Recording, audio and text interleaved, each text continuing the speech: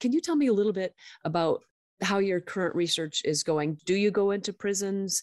How do you study the children? Do you get to the point of asking how they're feeling, or is it still sort of at a level of noticing a difference? Yeah, great questions. The research I'm doing right now is talking to parents and talking to school personnel. I do not talk to children because I'm interested in sort of this meso-level institutional understanding. Gotcha. People do. And so, there's various ways one can do this work. And there are scholars that are talking to children or study children.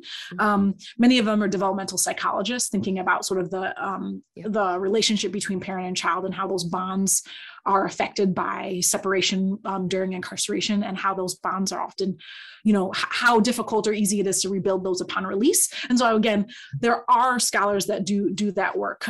That's not sort of the focus of the work that I'm doing, but it's there.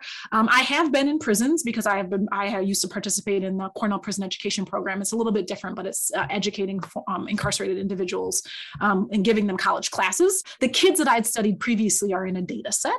And so again, I have never met them. That the way that the data is collected, it's just crunching numbers, and that's in some sense why, when I wanted to move to thinking about questions of mechanisms, it's really important to engage at the individual level and be talking to people. Right. Okay. And right now you're able to sort of do that at sort of a maybe principal level, or? Yeah. So I interview school personnel. So it's principals, school teachers, social workers, as well as any school resource officers. And so those are the police officers that are in schools. Okay. And parents. And so the parents that I interview are not themselves currently incarcerated. I mean, so again, the IRB for interviewing children and prisoners is extra.